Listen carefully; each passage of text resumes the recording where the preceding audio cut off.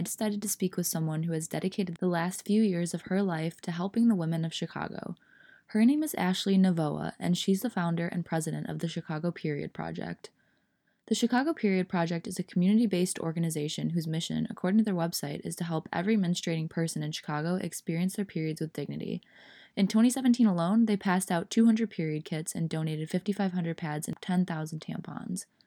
She worked at the Chicago Board of Trade, but after she had her son and stayed home with him for 3 years, she decided she wanted to get back to the business world. Right around that time, it was the election happened, all that Planned Parenthood stuff was going on, and it just felt like a moment where women needed to be supported. Anybody with a uterus, in fact, needed to be supported.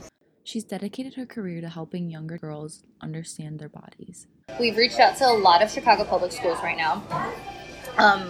Doing this for 2 years, we realized that because a lot of what we do is the work to normalize menstruation, and so we figure if we can reach out to young menstruators as early as possible, even 6th or 7th grade, then we can get them on board as like little activists and help us out, and then they can grow up knowing more about their bodies and body positivity and all that.